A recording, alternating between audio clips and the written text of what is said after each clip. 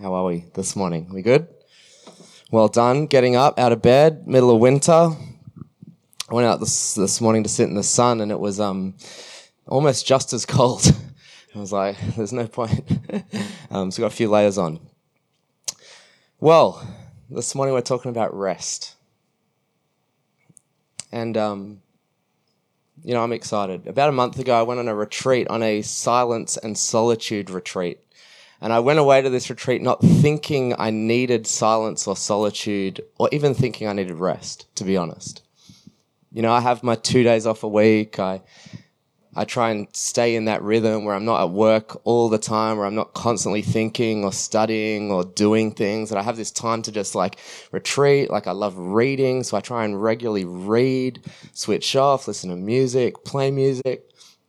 But I got to this retreat, and session 1 was an hour and a half of silence. You weren't allowed to talk to yourself. And in that moment, I quickly learned, wow, there's a lot of stuff that God wants to bring up. Sometimes we get in these rhythms that we think are rest. Sometimes we think rest is not showing up to work. We think it's not having the grandkids all week. And I just have a sense that this morning that there's a new rhythm of rest that God wants to bring and give each and every one of us. There's a new rhythm of rest that God wants to give us. Can we receive that God wants to use each and every one of us in this room?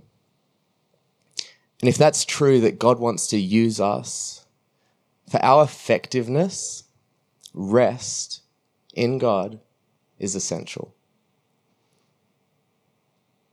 We simply cannot sustain ourselves. In a culture where we're so good at doing and showing up and just constantly going, we need to get to the end of ourselves and go, we can't sustain ourselves. God wants to find us in this place of rest because it's in rest that we hear his voice clearly. It's in rest that we get a new perspective. And it's in rest that we're ultimately ultimately able to be obedient to the voice and will of God. Bill Johnson has this line. He says, busyness always wars against your awareness of God. If we are all called to be significant in God's story on the earth, which I think we are, and I think we all agree we are, obedience to his voice, an awareness of God, what he's saying, what he's doing, is so crucial. And I want to suggest that if we're not finding ourselves in this rhythm of rest, maybe we're not hearing his voice all that clearly.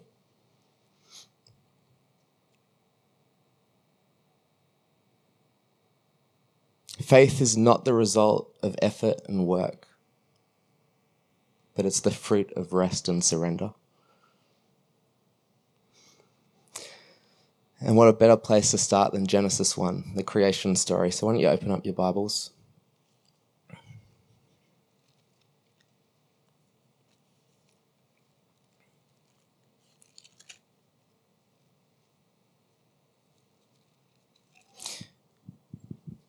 In the beginning, God created. Who could tell us what he created on each day? What did he create on day 1? Anyone? Heavens? Earth? Day 2, what did he create? Wow, silence. Light and darkness. Day 3? Oh, we need to go back to our Sunday school, eh? Who's got day 3? Maybe we need to get the kids back out here. Where are we? Day 3. Has someone found it?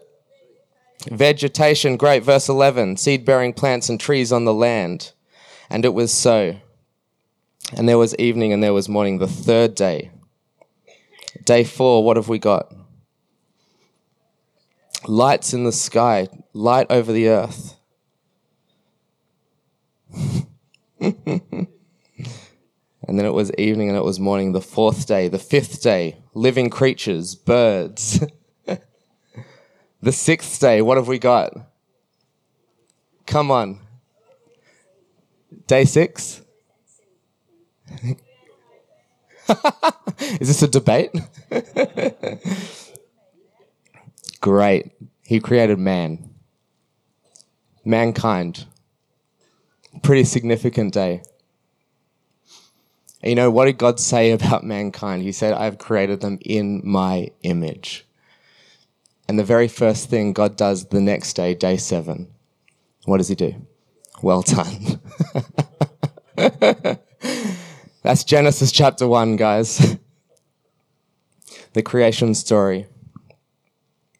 The first thing God does with man is he rests. And I want to suggest that God doesn't rest because he's tired. Sure, creation was an incredible week, if we can call it that. But God, the Almighty God, doesn't need rest because he gets tired.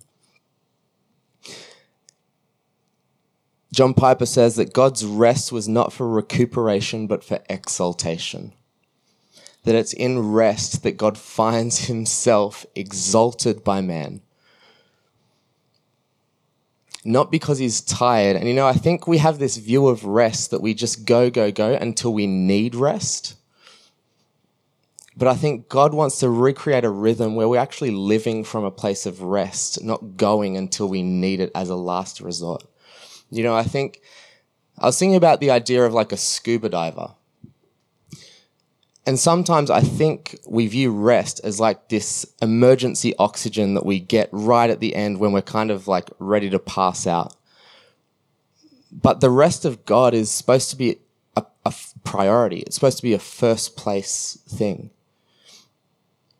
We're supposed to work from rest, not for it. Okay, we're going to start chapter 2 of Genesis. Thus the heavens and the earth were completed in all their vast array. In verse 2, by the 7th day God had finished the work he had been doing. So on the 7th day he rested from all his work. And this is the verse I want us to sit in for a little bit. Then God blessed the 7th day and made it holy, because on it he had rested from all the work of creating that he had done. God made this day holy. He set it apart as different than all the other days. You know, if we think about the Old Testament tabernacle, there was the innermost holy place that only the high priest could enter once a year because of the holiness of God that was in that place. And God is here saying that Sabbath, a day off, rest, is holy. There is something about resting in him and entering his presence, the most holy place, that is connected here.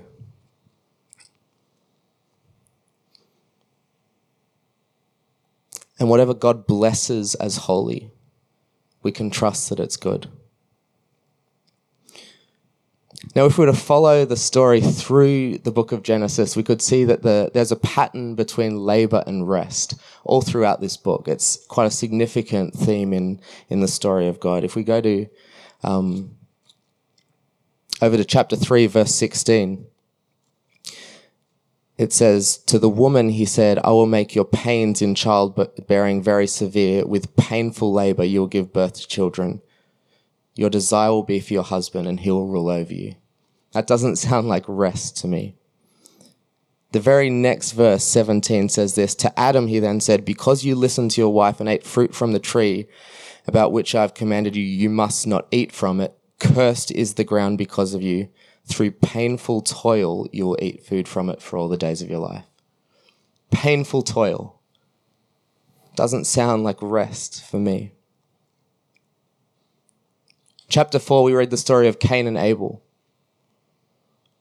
What happens here? Cain murders his brother. And 4 verse 10, it says this, what have you done? Listen, your brother's blood cries out to me from the ground. Doesn't sound like rest to me. Sounds like labor. Sounds like painful toil. A couple verses later, verse 12, it says, when you work the ground, it will no longer yield its crops for you will be a restless wanderer on the earth.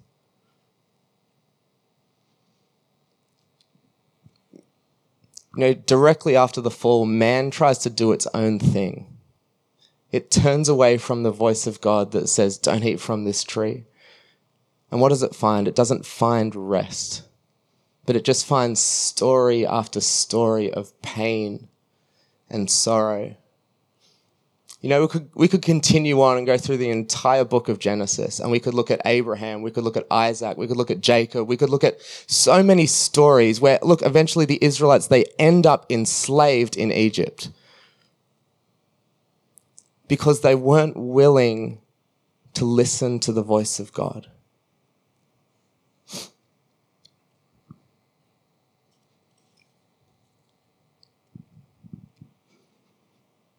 So there's a pattern here that God's trying to teach us. Rest. Find yourself in the most holy place. Hear my voice. Be obedient. And then over in Exodus chapter 20, it becomes a command. You'll remember hearing this. Remember the Sabbath day by keeping it holy. Yeah. By keeping it set apart, different, holy, sacred. We could look all through the Jewish tradition. We could look at so many different things that God's people had to do to keep this day holy. They couldn't clean on the Sabbath. And if we go to Leviticus chapter 25, you could read how there were 7 festival days a year that were sabbatical. There was land rest that every 7 years they weren't allowed to use the land for their crops. 7 times 7, every 50 years would be a year of Jubilee. There's just so many patterns of rest in the story of God throughout the Old Testament. Let's go over to Leviticus 25 and let's just read about how this affects the land. Leviticus 25, the Lord said to Moses at Mount Sinai, speak to the Israelites and say to them, when you enter the land I'm going to give to you, the land itself must observe a Sabbath to the Lord. For 6 years sow your fields, and for 6 years prune your vineyards and gather their crops. But in the 7th year the land is to have a year of Sabbath rest, a Sabbath to the Lord. Do not sow your fields or prune your vineyards. Do not reap what grows of itself or harvest the grapes of your untended vines. The land is to have a year of rest. Whatever the land yields during the Sabbath year will be food for you, for yourself, your male and female servants, and the hired worker and temporary resident who live among you, as well as for your livestock and the wild animals in your land. God is saying that even the land needs rest. And I think sometimes we think of rest as just a purely like a body function so we don't get sick. But how many of you know that the human is not just a physical body, but the person is made up of a spirit, a mind, emotions? In the West, we typically think of a person as a human body. And maybe there's a bit of spirit, maybe there's a little bit of emotion, some more than others. But I want to suggest that we're primarily a spirit first. There's a line that's been coming out of the last few years that says, we are a spirit, we have a soul, and we live in a body. We're not a body that maybe has a spirit, and there's maybe some soul in there as well. But we are primarily a spirit that has a soul, and we just find ourselves in a body here on earth. And all of these things are interconnected. there are physical signs that if you're not resting, you get bags under the eyes, you start getting a bit hazy in the mind. All of these things are so connected, and I think often we like to separate it and just think, oh, I'm getting sick, I need to take a day off and sleep all day or something. But rest is more than just a physical thing. We need to find rest in our spirits. We need to find rest in our minds. And we need to find rest in our body. The physical and the spiritual is far more connected than we think. One of my favorite stories that illustrates this is Exodus chapter 17. The Israelites are at war against the Amalekites, and Moses, his hands are raised. And when his hands are raised, the Israelites win the war. When he lowers his hand, what happens? The war flips and the Amalekites win. Coincidence or not? Maybe God's trying to teach us that there is a connection between the physical and the spiritual. I think that's why we do things like when we go to a sport game, we get all excited, we physically express it. Because we've got this feeling on the inside and we physically need to express it. It's why when we come to church and we gather and we raise our hands. Because sure, we can feel it on the inside, but we need to physically express some of this stuff. The physical and the spiritual is far more connected than we think.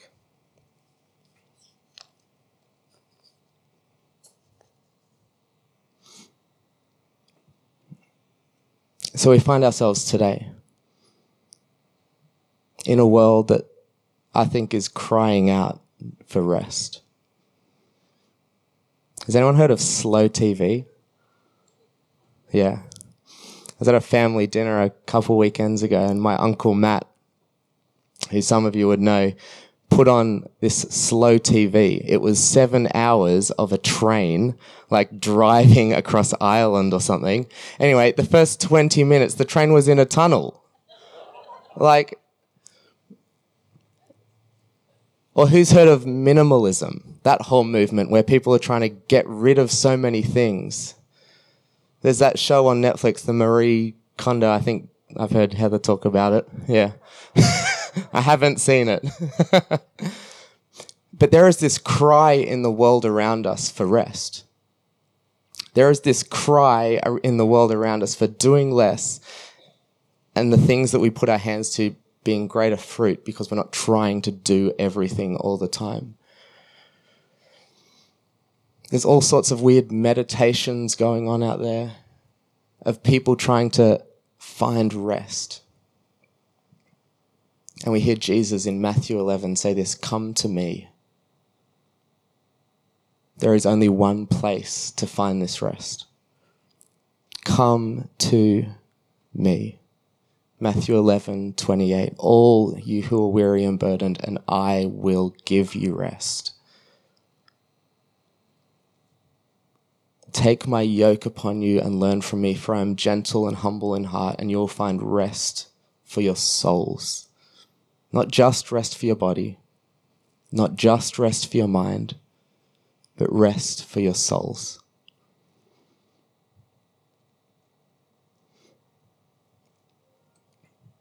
There is only one place that will truly find rest.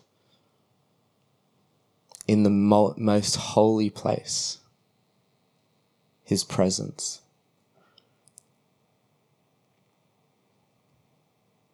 So what does it look like for us to rest? I think sometimes we hear that phrase and we think about just switching off and sleeping for 12 hours, watching TV all day. Rest isn't just aimless switching off or just doing nothing. But as we heard earlier, rest is set apart as holy. So rest is towards something. Rest is our attention, giving our attention toward someone.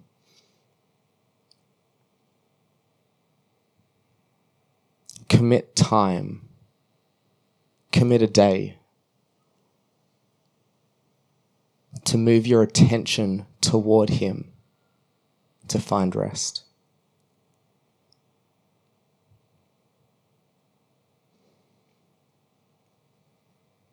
When we find rest, we move from a place of striving to a place of abiding. You know, when we're striving, which we all do, we're in a mode where we're just trying to build and trying to go and do and get things done. But it's in the place of rest that God wants to move us from that to a place of abiding. And what's abiding? Abiding is simply living out of a place of obedience and relationship. If we're truly in rest, we'll know his voice. We'll have his perspective. And we'll be obedient to what it is that he's saying.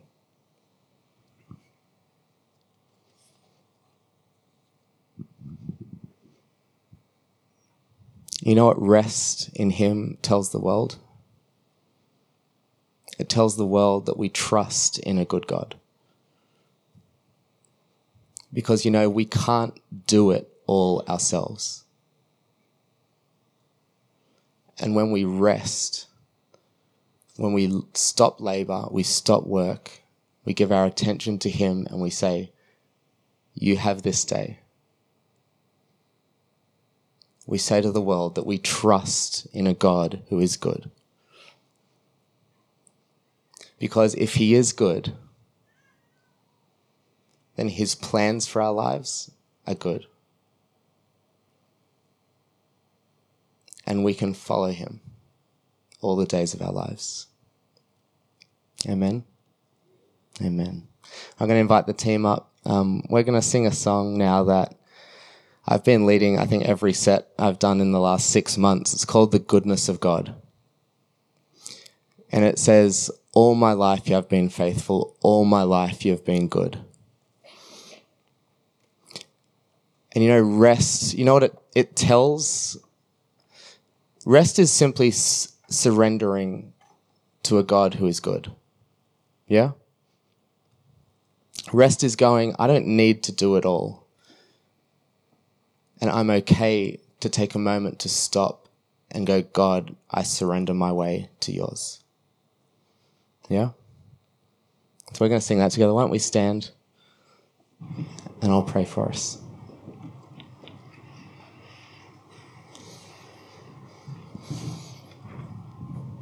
So, Father, I thank you that there is rest available in your presence.